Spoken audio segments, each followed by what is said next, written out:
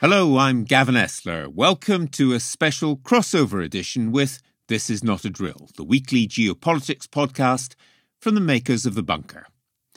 On this episode, British and United States navies are fighting against increasingly dangerous attacks on shipping in the Red Sea by Houthi fighters. So, who are the Houthis? What could their attacks mean for global trade? And how do these attacks link with what is happening in Israel and Palestine? If you like what you hear, then please think of following This Is Not a Drill on your favourite podcast app.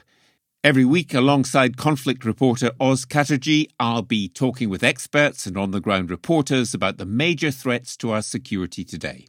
Follow the link in the show notes to find out more. Now over to the special episode on the latest from the Middle East.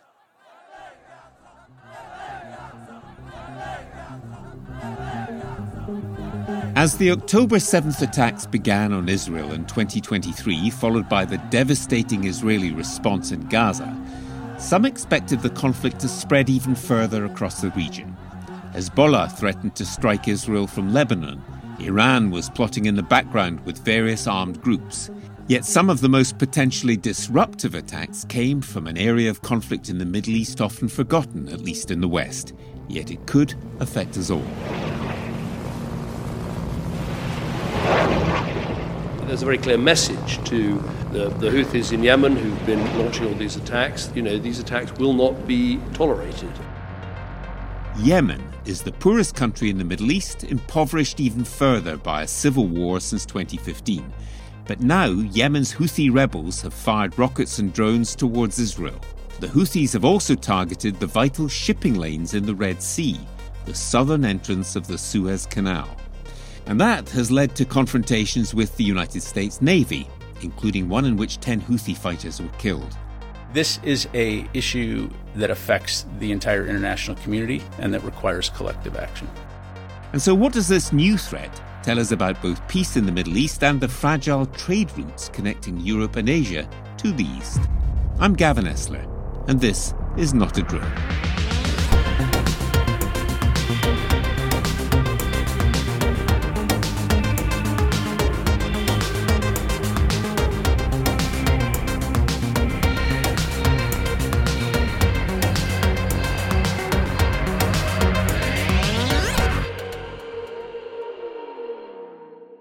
Yemen is the poorest country in the Middle East.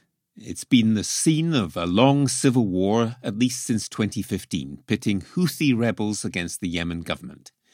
In the complex political geometry of the region, it has also been seen as a proxy war involving Saudi Arabia and its allies in the United Arab Emirates on the side of the Yemen government, and with Iran playing a role supporting the Houthi rebellion. A rapprochement between Saudi Arabia and Iran led to an uneasy truce since 2022. The Saudis and their allies had been spending billions of dollars on the fighting, much of it on Western armaments, and the truce cooled some of the tensions in the region. But not anymore. The capacity of outsiders to forget about Yemen has ended after Houthi attacks on shipping in the Red Sea.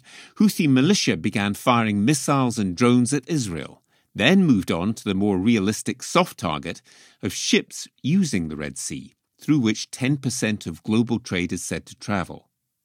The Houthis have also hijacked commercial ships, and the threat has prompted major shipping firms to divert their vessels away from Red Sea routes. In response, the United States, Britain, and a dozen other countries issued an ultimatum to the Houthis, saying, "Houthi attacks in the Red Sea are illegal, unacceptable, and profoundly destabilizing." Then on the morning of January the 10th, Western forces shot down missiles and drones in the largest reported attack to date. So, with piracy, fears about sea lanes and threats to shipping through the Suez Canal, where are we now in this, the Middle East's other conflict? Could the result be cargo ships forced to take a long and costly detour around South Africa? To discuss all this and the future of Yemen itself, I'm delighted to be joined by Helen Lackner, who's spent decades visiting and writing about Yemen and is author, among other things, of Yemen in Crisis, Devastating Conflict, Fragile Hope, and Yemen, Poverty and Conflict.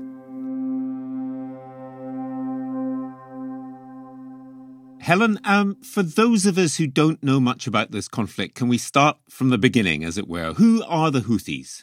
Well, the Houthis are a political military movement that's been functioning and operating in Yemen basically since the beginning of this century. It existed a little bit before that, but it really got involved in a struggle against the earlier regime in Yemen of Ali Abdallah Saleh, with a series of conflicts that started in 2004 and more or less ended in 2010. And then in 2014-15, as a result of the failure of the transition away from the Saleh regime, they basically took over the capital, Sana'a, and the most populated parts of the country, with the result that they actually control about 2/3 of the population and 1/3 of the geographical area. Is this a conflict with ancient roots, or is it a particularly modern grievance? I'd say it's a modern grievance. The basic fundamental belief of the Houthi movement is that Sada, descendants of the Prophet, also known as Ashraf or Hashemites, have the right to rule, and that's their main, really ideological position internally. But the Yemen state, I think you have to say, there's basically not one Yemen state at the moment. You have the Houthis. On the other hand, you have what's known as the internationally recognized government, which basically is the Saudis and the Emiratis, and diplomatically and in terms of weapons, the US and Britain and France and all other countries. So where do the attacks on international shipping going into the Red Sea come in, and what are they trying to achieve? Well, this is exclusively a Houthi operation and fits in with the one and only major element of Houthi international foreign relations policy, which is that they are anti-Israelis and they are deliberately and intending to support the Palestinians. So they are attacking explicitly ships that have any connection with Israel, either going there, ownership, management, anything that's got any connection with Israel is part of their target. How far is this also a proxy war, as it were, or conflict? What are Iranian interests in that? What are they trying to achieve? I get very frustrated by the endless talks of proxy. Yes, there is a connection between the Houthis and the Iranian Shia, and there's an ideological connection, and there's also been basically an alliance for many, many years. The Houthis have been sending some of their people for religious training in Iran. So there is that connection. But the reality is that the Houthis have their policies, and as I explained, their main internal ideological position is the belief that Sada should rule. And their main international position is anti-Israeli, and indeed actually anti-Semitic. I mean, their main slogan includes two lines, one of which is death to Israel, and the other one is curse on the Jews. But what they've done has also led them into conflict with the United States and the British Navy. In fact, at least 10 Houthis have been killed and 3 boats have been sunk by the Americans. And there's been another recent attack in which the United States and UK say they have downed a lot of drones and other things being fired at the ships. So this could escalate. I think it could escalate, and I think there is a risk of it escalating. I think the other element to look at on this is why have the US not responded more actively or dramatically earlier? And I think the answer to that relates to the negotiations that have been going on to basically extract Saudi Arabia from the Yemeni war. There's been a truce within Yemen operating in 2022, which, although it expired, basically remained more or less active most of all of 2023.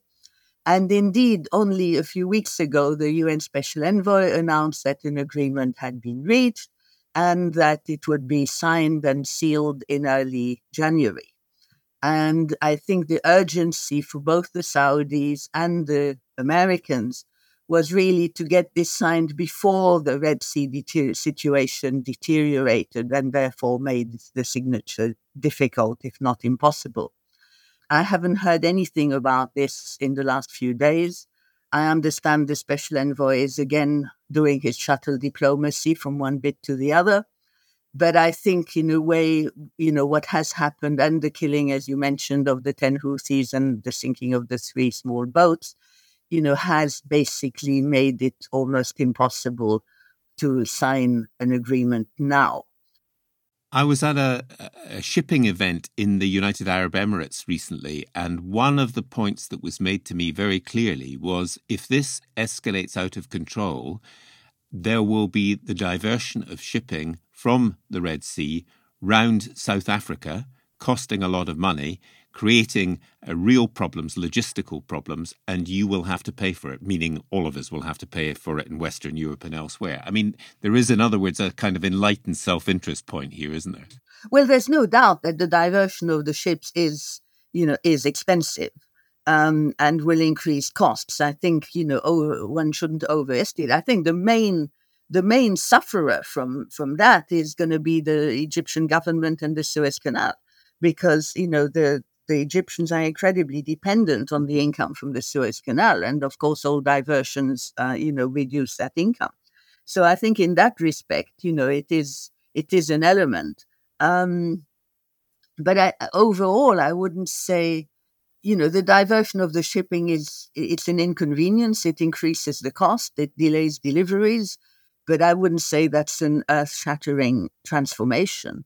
I mean, if you compare it to COVID or other events in recent years, I mean, it's I don't see it as a world-shattering event.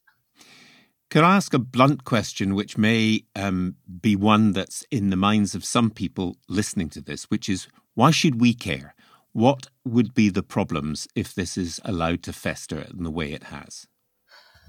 I mean, I think the Gaza war and what's happening in Palestine has certainly very dramatically impacted the world view of the West and the US, with the US in the lead and Britain included, where I think if you look at the rest of the world, and particularly throughout the Arab world and the people, the comparison between the way Ukraine is dealt with and Palestine is dealt with is something that, is so hits people in the face so much that the reputation as upholders of international law and upholders of humanitarian values, etc., are things that are now considered jokes. So I think in terms of reputational situation, this war is certainly affecting very, very deeply the views against the West.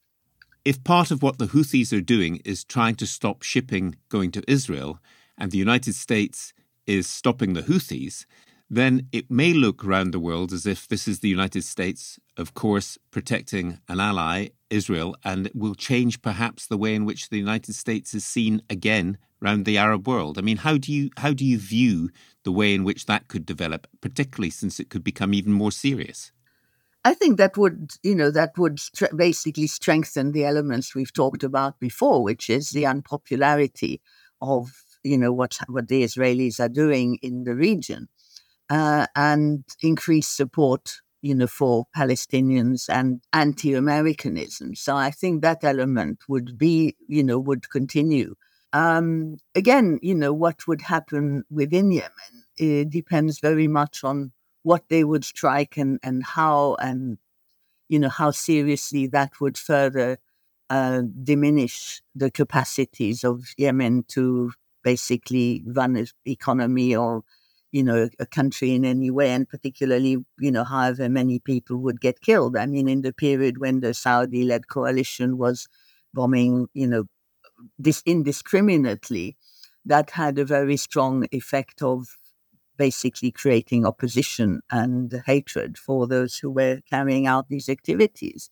And should the Americans or the Brits do similar things, the same reaction will take place, I think, amongst the Yemenis and amongst people throughout the region. Whether that would, actually lead to something more dramatic in terms of formal international involvement in the fighting, I think is, in my view, doubtful. I think the fact that the conflict hasn't spread effectively or in a fundamental way to most of the area is indicative of the fact that there is a widespread feeling amongst political leaders that they don't want to see this war expanding. I think if you look at the populations, I suspect that you'd get a different view. So just to pick up that final point, Iran would continue to be a friend and supplier of the Houthis, but would not necessarily see it in Iranian interests to widen the conflict and get more directly involved. Yes, I think that's a fair assessment. I think if you also look, at what's been happening with respect to Gaza and Palestine in general and what's been happening in that area, the Iranians haven't really done very much.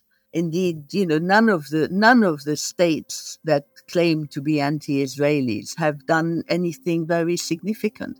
What has been done has been by, what are commonly described as non-state actors.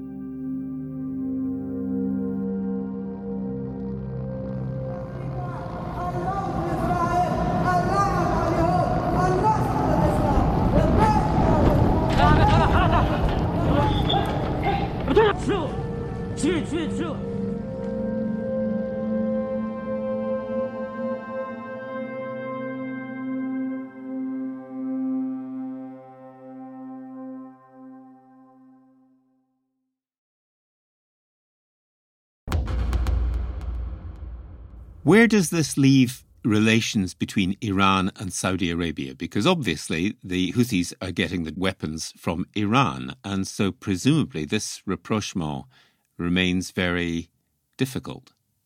Well, the Houthis are definitely getting technical assistance from Iran in terms of not necessarily whole drones and missiles, but, bits and pieces that are sophisticated for them. I think, the Iranian-Saudi negotiations and rapprochement is really a more general and wide element, which intending or trying to control the Houthis is an element. But I think it's more likely to be affected by the developments in Gaza and in Israel-Palestine itself, in the sense that, up to now, the Saudis have managed to stay very quiet and say very little about it. And although they have prevented any pro-Palestinian demonstrations taking place in country, all that has happened has been the fact that the normalization, if it was going to happen, has been delayed. So I think it's in the interests of both the Iranians and the Saudis to continue their rapprochement, or at least to prevent the situation from deteriorating between them. And I think it's an opportunity that the Saudis have missed, or up to now have missed. They might still take it. If they revive the 2002 Saudi peace proposal, which is officially the Arab League's peace proposal currently, and which is, in my view, eminently reasonable, this would be an opportunity, particularly if they manage to have something close to it happening. It would be something that would improve their popularity throughout the Arab and Muslim world and possibly well beyond that. And I think that's an opportunity which I'm a bit surprised they're not actually taking up. And just a final thought, if I may. Where does this leave the state of Yemen now? Because it's the cliche, which is based in fact, is that it is the poorest country in the region. Yes, Yemen is the poorest country in the region. There's no doubt about that. And it's also, in terms of, natural resources, and particularly of hydrocarbons, extremely insignificant, basically. And we're now, close to completing 9 years of civil war. You have, on the one hand, what's known as the internationally recognized, which is composed of a number of divergent and sort of not fighting, but disagreeing factions within it. On the other hand, you have the Houthis, a group of fundamentalist Zaydis. And Zaydis are a branch of Shiism, which is not exactly the same as the Iranian branch of Shiism. And they are running a kind of a state. They're running an extremely oppressive and centralized and very, organized state. In terms of the internal peace in Yemen and the prospects for Yemen, it does sound as if that can be rather dark, frankly, that this is a war which in various ways will continue for a very long time. Yes, I think, what would have happened or might still happen if this agreement that's been negotiated is signed is that it will primarily basically get the Saudis out of the war and enable the Saudis to say that, they have ended their involvement and possibly claim some kind of positive element to that. So, but it will not change the fundamental problems that exist within Yemen. And I think also when you look at the divergence and increasing divergence between the Saudis and the Emiratis with respect to the factions they support in the internationally recognized government, you have also a bigger problem emerging in the long run. I mean, if this agreement is signed, neither the Saudis nor the Emiratis will stop supporting their factions. They will just do it slightly less openly or less obviously. It would also strengthen the Houthis because, it means that there would be less opposition to Houthi actions, or at least a weaker opposition to Houthi actions. So I think in terms of the long-term solution to Yemen, this would be a step, but not a very big step, because it leaves the poverty, it leaves the collapsed economy, it leaves the fragmented society. I mean, the fragmentation of society in Yemen has been stunning over the last decade, really. And it leaves, a broken country with no funding, no limited support, a generation or more than one generation have been brought up in hunger and poverty and without education and with inadequate health services. I mean, it's not a very nice picture. Sorry. On that note, Helen, thank you very much. Thank you. You're welcome.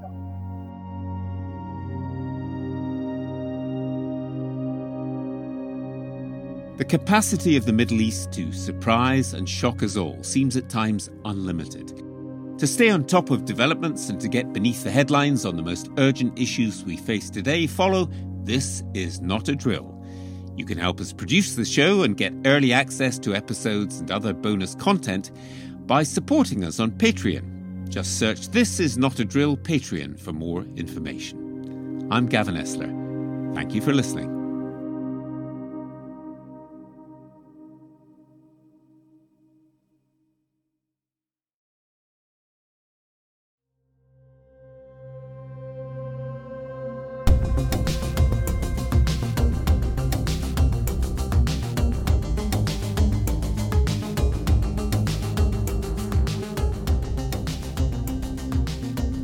This Is Not a Drill was written and presented by Gavin Esler and produced by me, Robin Lieber.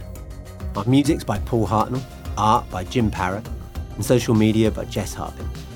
Group editor is Andrew Harrison, executive producer Martin Boytosh, and This Is Not a Drill is a Podmasters production.